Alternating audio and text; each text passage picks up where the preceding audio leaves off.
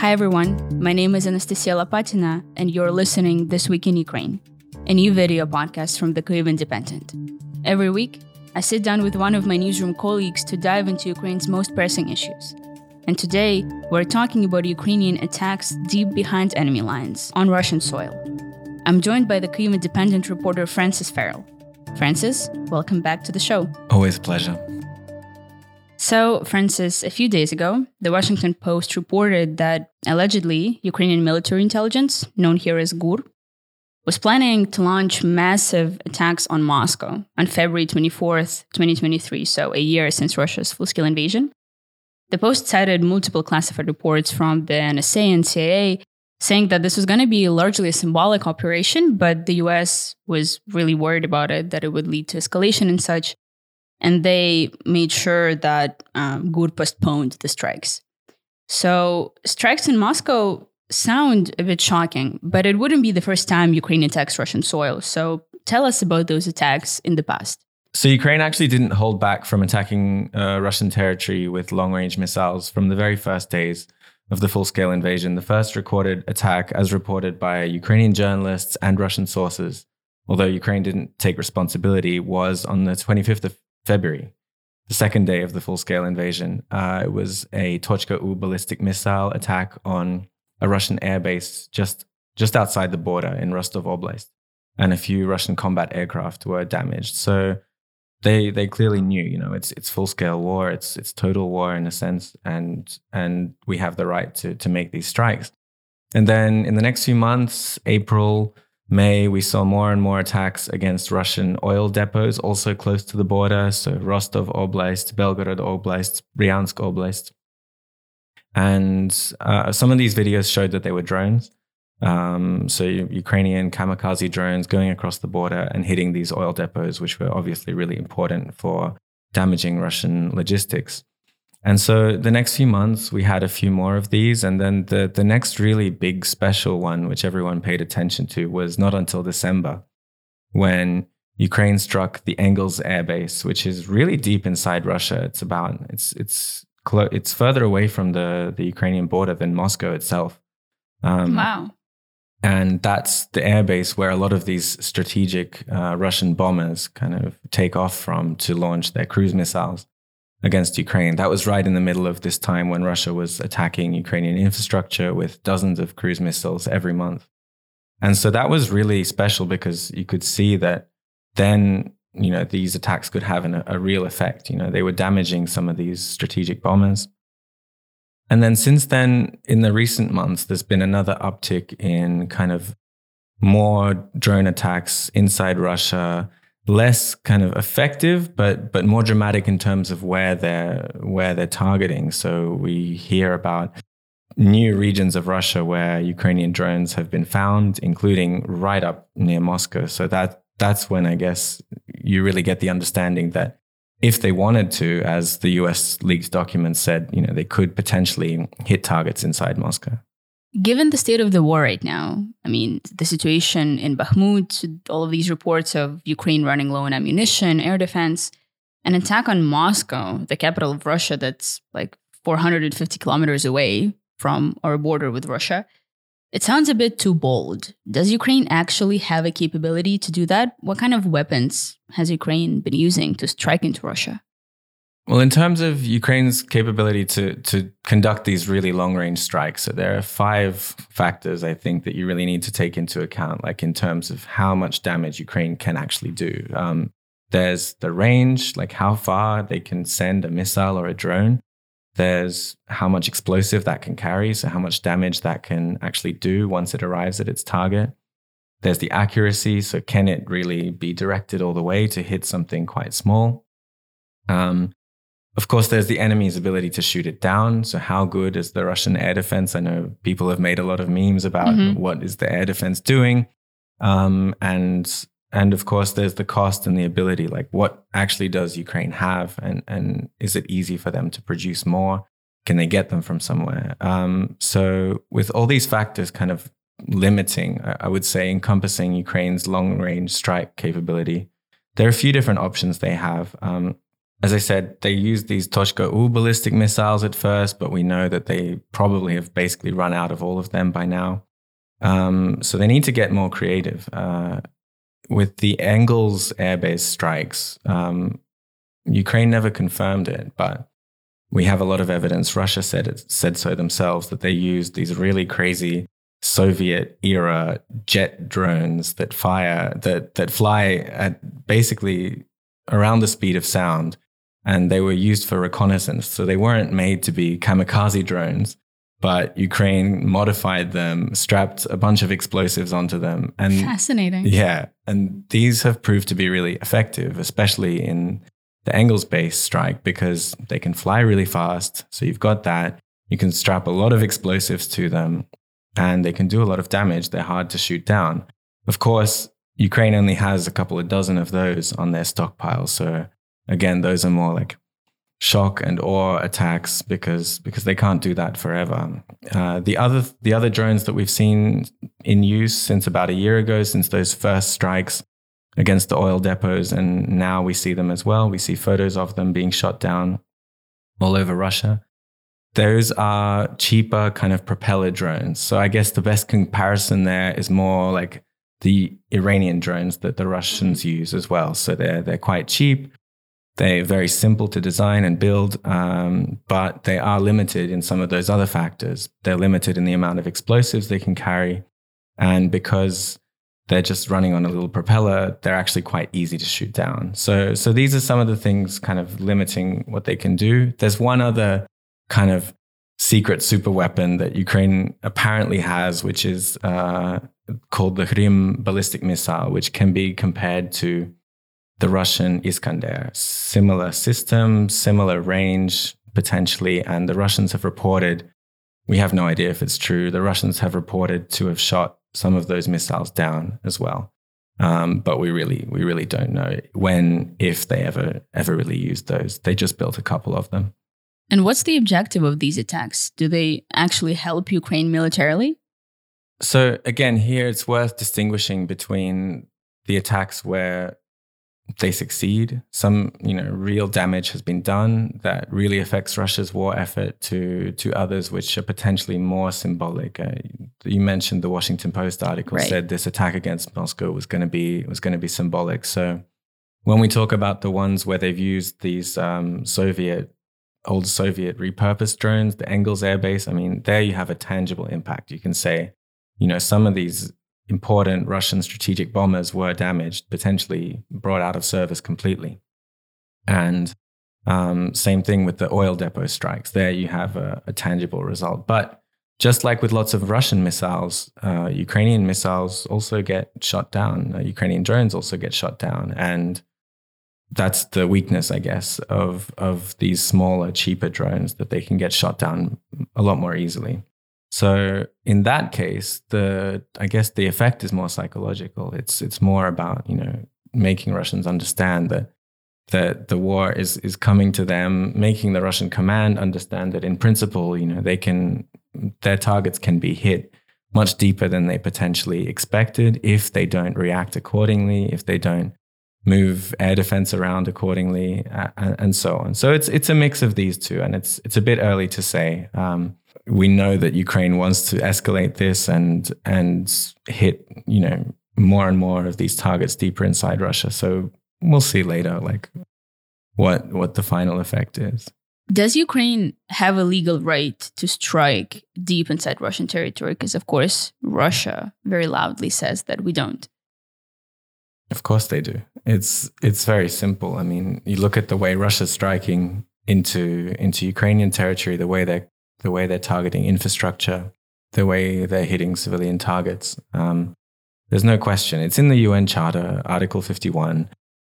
If one state attacks another, there is a right to self-defense, and there is a right to specifically to strike against the aggressor state. That's what happens in a state-to-state war, even though it's strange to think about because we haven't had these kind of crazy state-to-state wars that we have now on our hands. Of course, a response attack should always be proportionate, should always be necessary.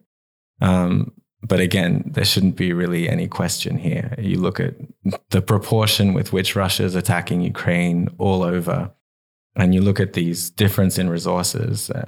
Ukraine will not send one of these really cool Soviet drones they've got into an apartment building. They won't do that, and they haven't done that. So there's no question there. I mean, later on, when everything gets worked out in the courts, when they go over this war front to back, start to finish, I guess there'll be a final decision. But it's pretty common sense at this point.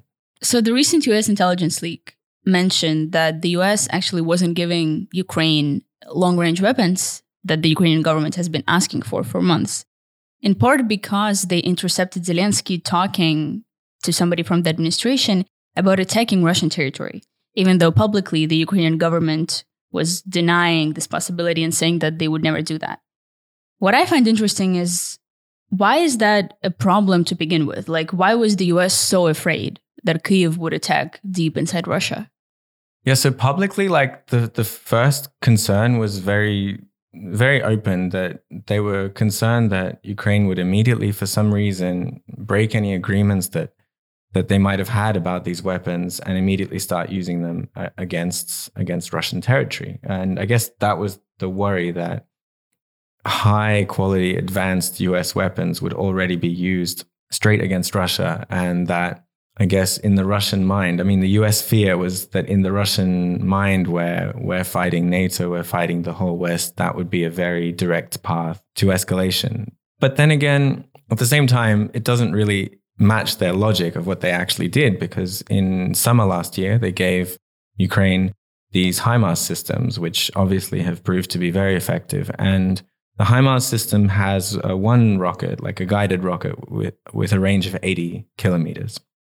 And they gave Ukraine that. In theory, like, Ukraine has a border with Russia. So I'm sure there are plenty of targets that Ukraine could use these 80 kilometer rockets against in Russia, if they were ready to break that trust, if they were ready to just use those against Russia. And so in that context, it doesn't really make sense for the US to then say, oh, we'll give you the 80 kilometer ones, but we won't give you the 300 kilometer ones. And those 300 kilometer missiles for the HIMARS system, they're called Attack-MS. There's been a lot talked about them. There's a lot of speculation that somehow they've been given secretly, but we don't have much evidence of that. And the US is still saying that they're not going to give them, which is a shame, because with that range, Ukraine could target anything in occupied Crimea. Ukraine could target the bridge itself. So that operational aspect of cutting off Crimea would really work straight away. But they are still refusing to give it. And their reasoning is less and less logical, I would say. Recently, one of the spokespeople said that, and this is what they talk about when they talk about jets as well, F-16s. They say that Ukraine can basically do what they need to do without these. But then at the same time, they say that they're not sure that our counteroffensive is going to go as well as we're advertising it. It is a deeply, deeply flawed logic. Ukraine's success, especially with these really tricky offensive operations, and Ukraine's success in the rest of the war depends almost directly. It's a direct function of the material help that Ukraine is given. And HIMARS, when it first arrived in summer last year, it was a game changer. And, these new ranges potentially of long-range weapons or of fighter jets could also be a game changer, will also be a game changer. Like, it's not really under question. So it's a shame what they have done. And in a way, this almost proves how broken their logic is and how ridiculous the fear of escalation is at this point in the war. They have given Ukraine what's called the ground-launched small-diameter bomb. And what's that? Which is basically a rocket also for the HIMARS system with a range of 150 kilometers. So it flies around and then it kind of glides with wings. And it can go a bit further. It can evade enemy air defenses. And it's a really interesting weapon because it's just been developed in the past few years and it hasn't been used by anyone before. Oh, wow. Ukraine's going to be the first operator of this, and we'll see. It potentially might be easier to shoot down by Russian air defense, but it could also be another game changer, which raises the question: why not just go all the way and give Ukraine what it needs? But we've been here before, yeah. There have also been dozens of these kind of ominous fires around Russia. At oil depots, you've already mentioned, but also factories, various storage facilities. Do we know if Ukraine is behind this as well? You're right about the fires. Russia is burning a lot more than usual. There was a study done by this Ukrainian open source intelligence investigative group called MOLFAR, which recorded over 200 kind of industrial facility fires all across Russia in the first 3 months of this year, which is about double the normal rate. There was 400 or so in the whole of the previous year. And those are concentrated in industrial facilities, specifically potentially energy facilities. And a lot of them were around Moscow Oblast, actually. So, yeah, we don't know, we can't know, like, what has actually caused all these hundreds of fires, but there's a specific tendency of them going up, with the war. Ukraine has talked about a very, very top secret initiative called the Black Box, which had a few $1 million in investment from the Come Back Alive Foundation. And they have said that through this black box, they have done millions of dollars of damage to Russia, vaguely. But they have said that it has affected their ability to fight on the battlefield. And nobody knows what is this weapon in the secretive black box. No, nobody knows. People write articles saying inside the black box without any idea of what this black box actually being. So it's probably, to be honest, probably a mix of things. Probably Ukraine has had their hand in some of them. You could also have local anti-war groups. We know about how they set fire to military enlistment officers in Russia quite often. So they could definitely be playing a role there. And also just general economic conditions, insurance scams, those things. But Russia's certainly burning a lot. That's for sure. There's another part of this discussion that we haven't touched on at all yet, and that's Ukrainian strikes inside occupied Crimea. So how is our activity there different from attacks inside the Russian Federation? I mean, the first important distinction to make is that Crimea is Ukraine. So there's no questions whatsoever of legality, of escalation. Even the US said, like, Ukraine has every right to hit Crimea with whatever they want.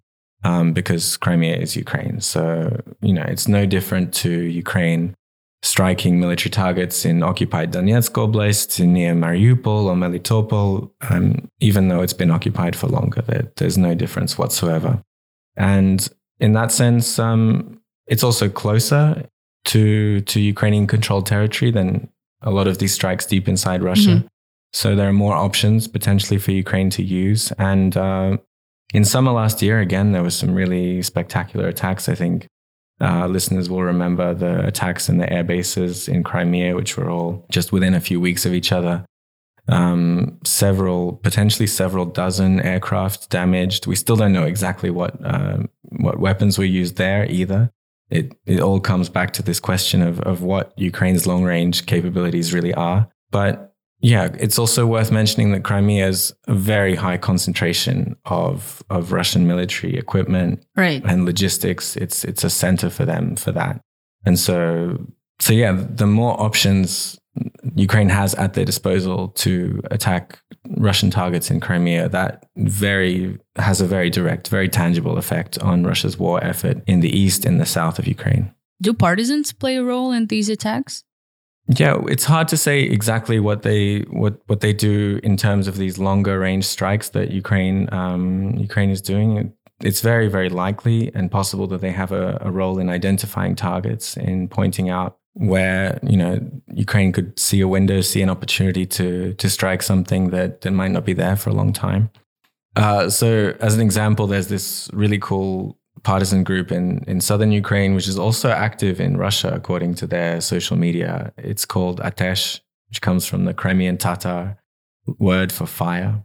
They have a really cool logo. And they're made up of Crimean Tatars, of Ukrainians, of some Russians as well. And they talk about their work, and it's sometimes symbolic, sometimes just spray painting, that Ukraine's coming, but sometimes they also, they do real partisan work as well. They blow up railway lines. They attack potentially, equipment. They say that they've destroyed Russian equipment, and it's very likely that they play an active role in also identifying targets for Ukrainian strikes inside Crimea and inside Russia as well. You've mentioned that there have been attacks that Ukraine hasn't claimed responsibility to. So let's talk about the Ukrainian government's response to all of this. Are they claiming responsibility?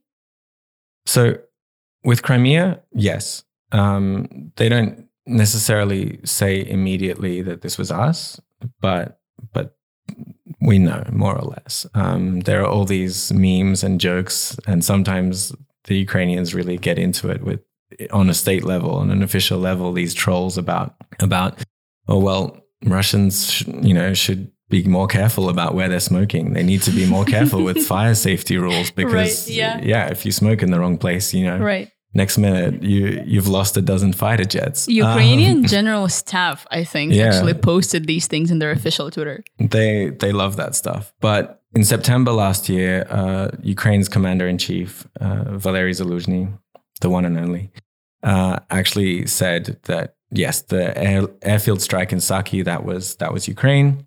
He said it was a missile strike, although he still didn't make it very clear what kind of missile, and we still don't know what they used there.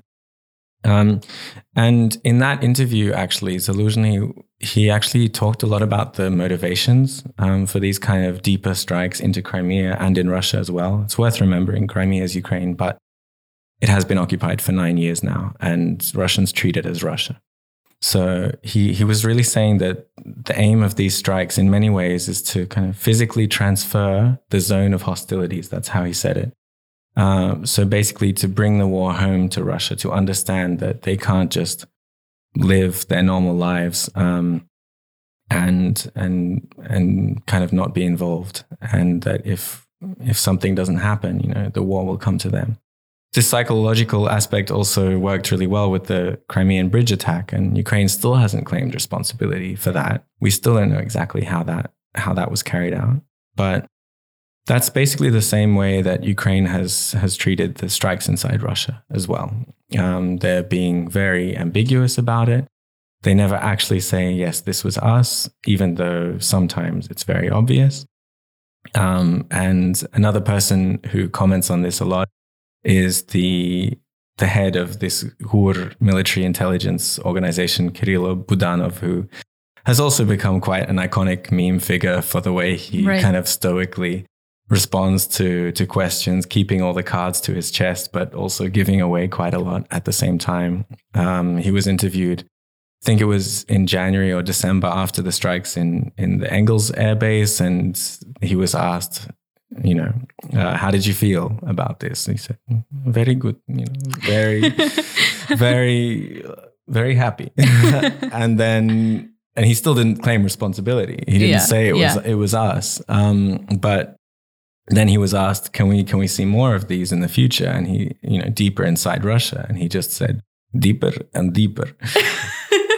So that's kind of Ukraine's approach to this. They know it's kind of psychological. I think that he was a little bit, Budanov especially, was a little bit rattled by the leaks. Budanov understands that there's this tension with Washington about strikes inside Russia. So he was potentially a little bit rocked by these leaks. And so responding to questions later, he was a bit more cautious, and he didn't comment about these planned attacks on Moscow or anything.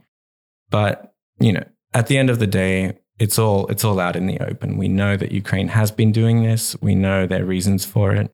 And we know that they're going to continue to develop and improve on this in the future. And what about Russia? How is the Russian society and the Russian government reacting to these attacks? I mean, at first, they didn't really know how to react because on one hand, Ukraine's attacking them and they want to talk about, this war being existential for Russia as well. But at the same time, there's always this real reluctance to admit that something went wrong in Russian and Soviet kind of public relations culture. And so that was the case way back with the sinking of the Moskva cruiser. And it's the same thing. So they were at first not sure. Now they're slowly talking about it more. They're saying that these are Ukrainian drones, and they're trying to, turn the narrative more into, look, we are being attacked ourselves. There's always a flip side to this narrative of bringing the war to Russia, because Russian propaganda also uses it as well. Like, we need to win this war. We need more mobilization because they're coming for us now, Otherwise, it's the psychological effect is working in another way, in the sense that they are obviously concerned. They realize that Ukraine has this ability that they didn't think they had before. And the funniest thing was when they put these Pantsir mobile air defense systems on strategic roofs inside Moscow, including, it looked ridiculous. So many memes were made out of it, including on the roof of the Russian Defense Ministry. Right? Just one air defense system on the roof. One or two, yeah, and a few other like key buildings in Moscow had these like ridiculous huge air defense systems right on the top. And yeah, there's no better way of telling the world that you're quite worried about this threat, I guess. But otherwise, they can't really react. They can't really escalate in any way. Which goes back to where like this US logic is quite flawed, because Russia doesn't have basically the tools to escalate in any new way with conventional weapons that we know of. We know what happens when they try and use all their cruise missiles at once. We know that they're running out of them. There's nothing more that they could do. Well, there are still nuclear weapons, including tactical ones, right? Yeah. I think that's the major American worry.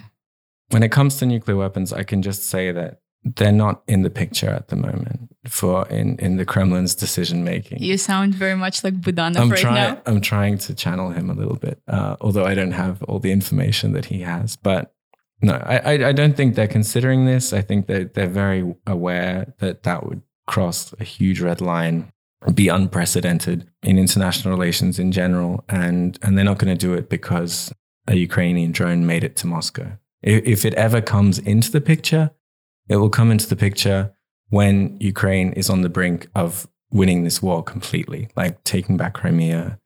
Then maybe they'll be thinking about it, but until then, no worries.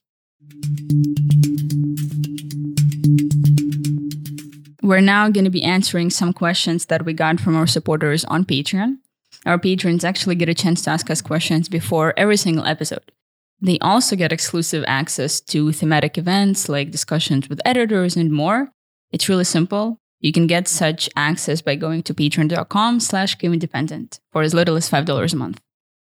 So the first question is, if you could give an explanation of the difference between partisan attacks and government forces. Yeah, it's a pretty good question. At the end of the day, I think there's always a spectrum of cooperation, like of the level of cooperation between like local groups on the ground in occupied territories, potentially even in Russia.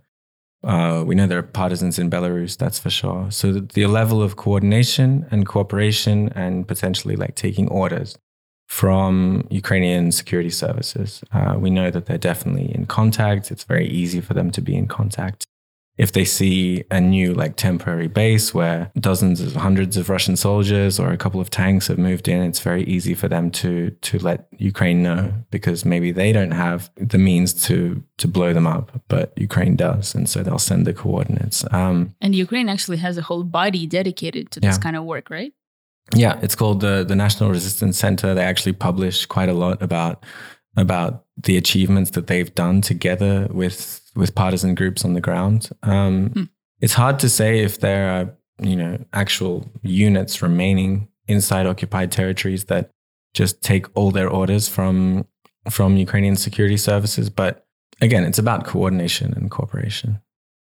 Another question that we got is, Is it possible that the Ukrainian armed forces could launch a part of the counteroffensive that's upcoming from behind enemy lines across the Russian border?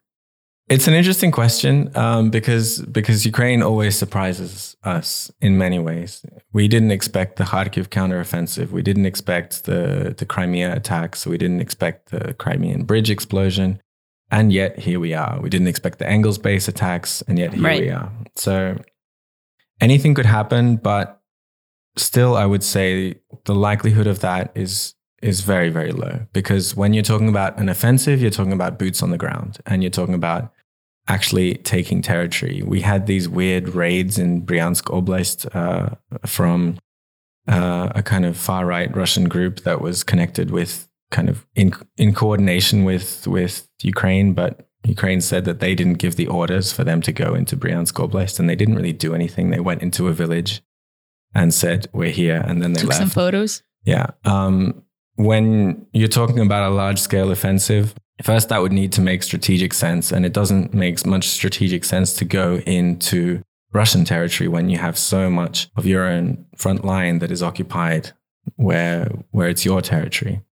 Secondly, again, that's boots on the ground. That's kind of taking territory inside Russia's internationally recognized borders, and that's where I think, even if it did make some kind of strategic sense, I think they would not go so far. We know what the US thinks about certain attacks in Russian territory, and if they thought Ukraine would actually think about holding territory, even temporarily, they would not be happy. Well, Francis, thanks for joining us again. This was very interesting.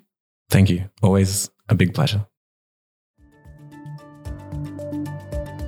Also this week, the New York Times reported, citing several American officials, that the long-awaited Ukrainian counteroffensive may start as soon as in May. President Zelensky had a phone call with the Chinese leader Xi Jinping for the first time since the start of Russia's full-scale invasion of Ukraine. And Ukraine's Prime Minister Denis Shmyhal announced that 2 cities and 4 villages around Ukraine, which were badly damaged by Russia's full-scale invasion, will be, quote, completely restored, in line with Ukraine's Build Back Better efforts. You can find our show on YouTube and all audio platforms every Friday morning. If you like this episode, please subscribe to us and like our content whenever you're listening to this podcast. Also, support the Kyiv Independent on Patreon at patreon.com/KyivIndependent and follow us on Instagram, Facebook, and Twitter. We'll be back next week. Thank you for listening.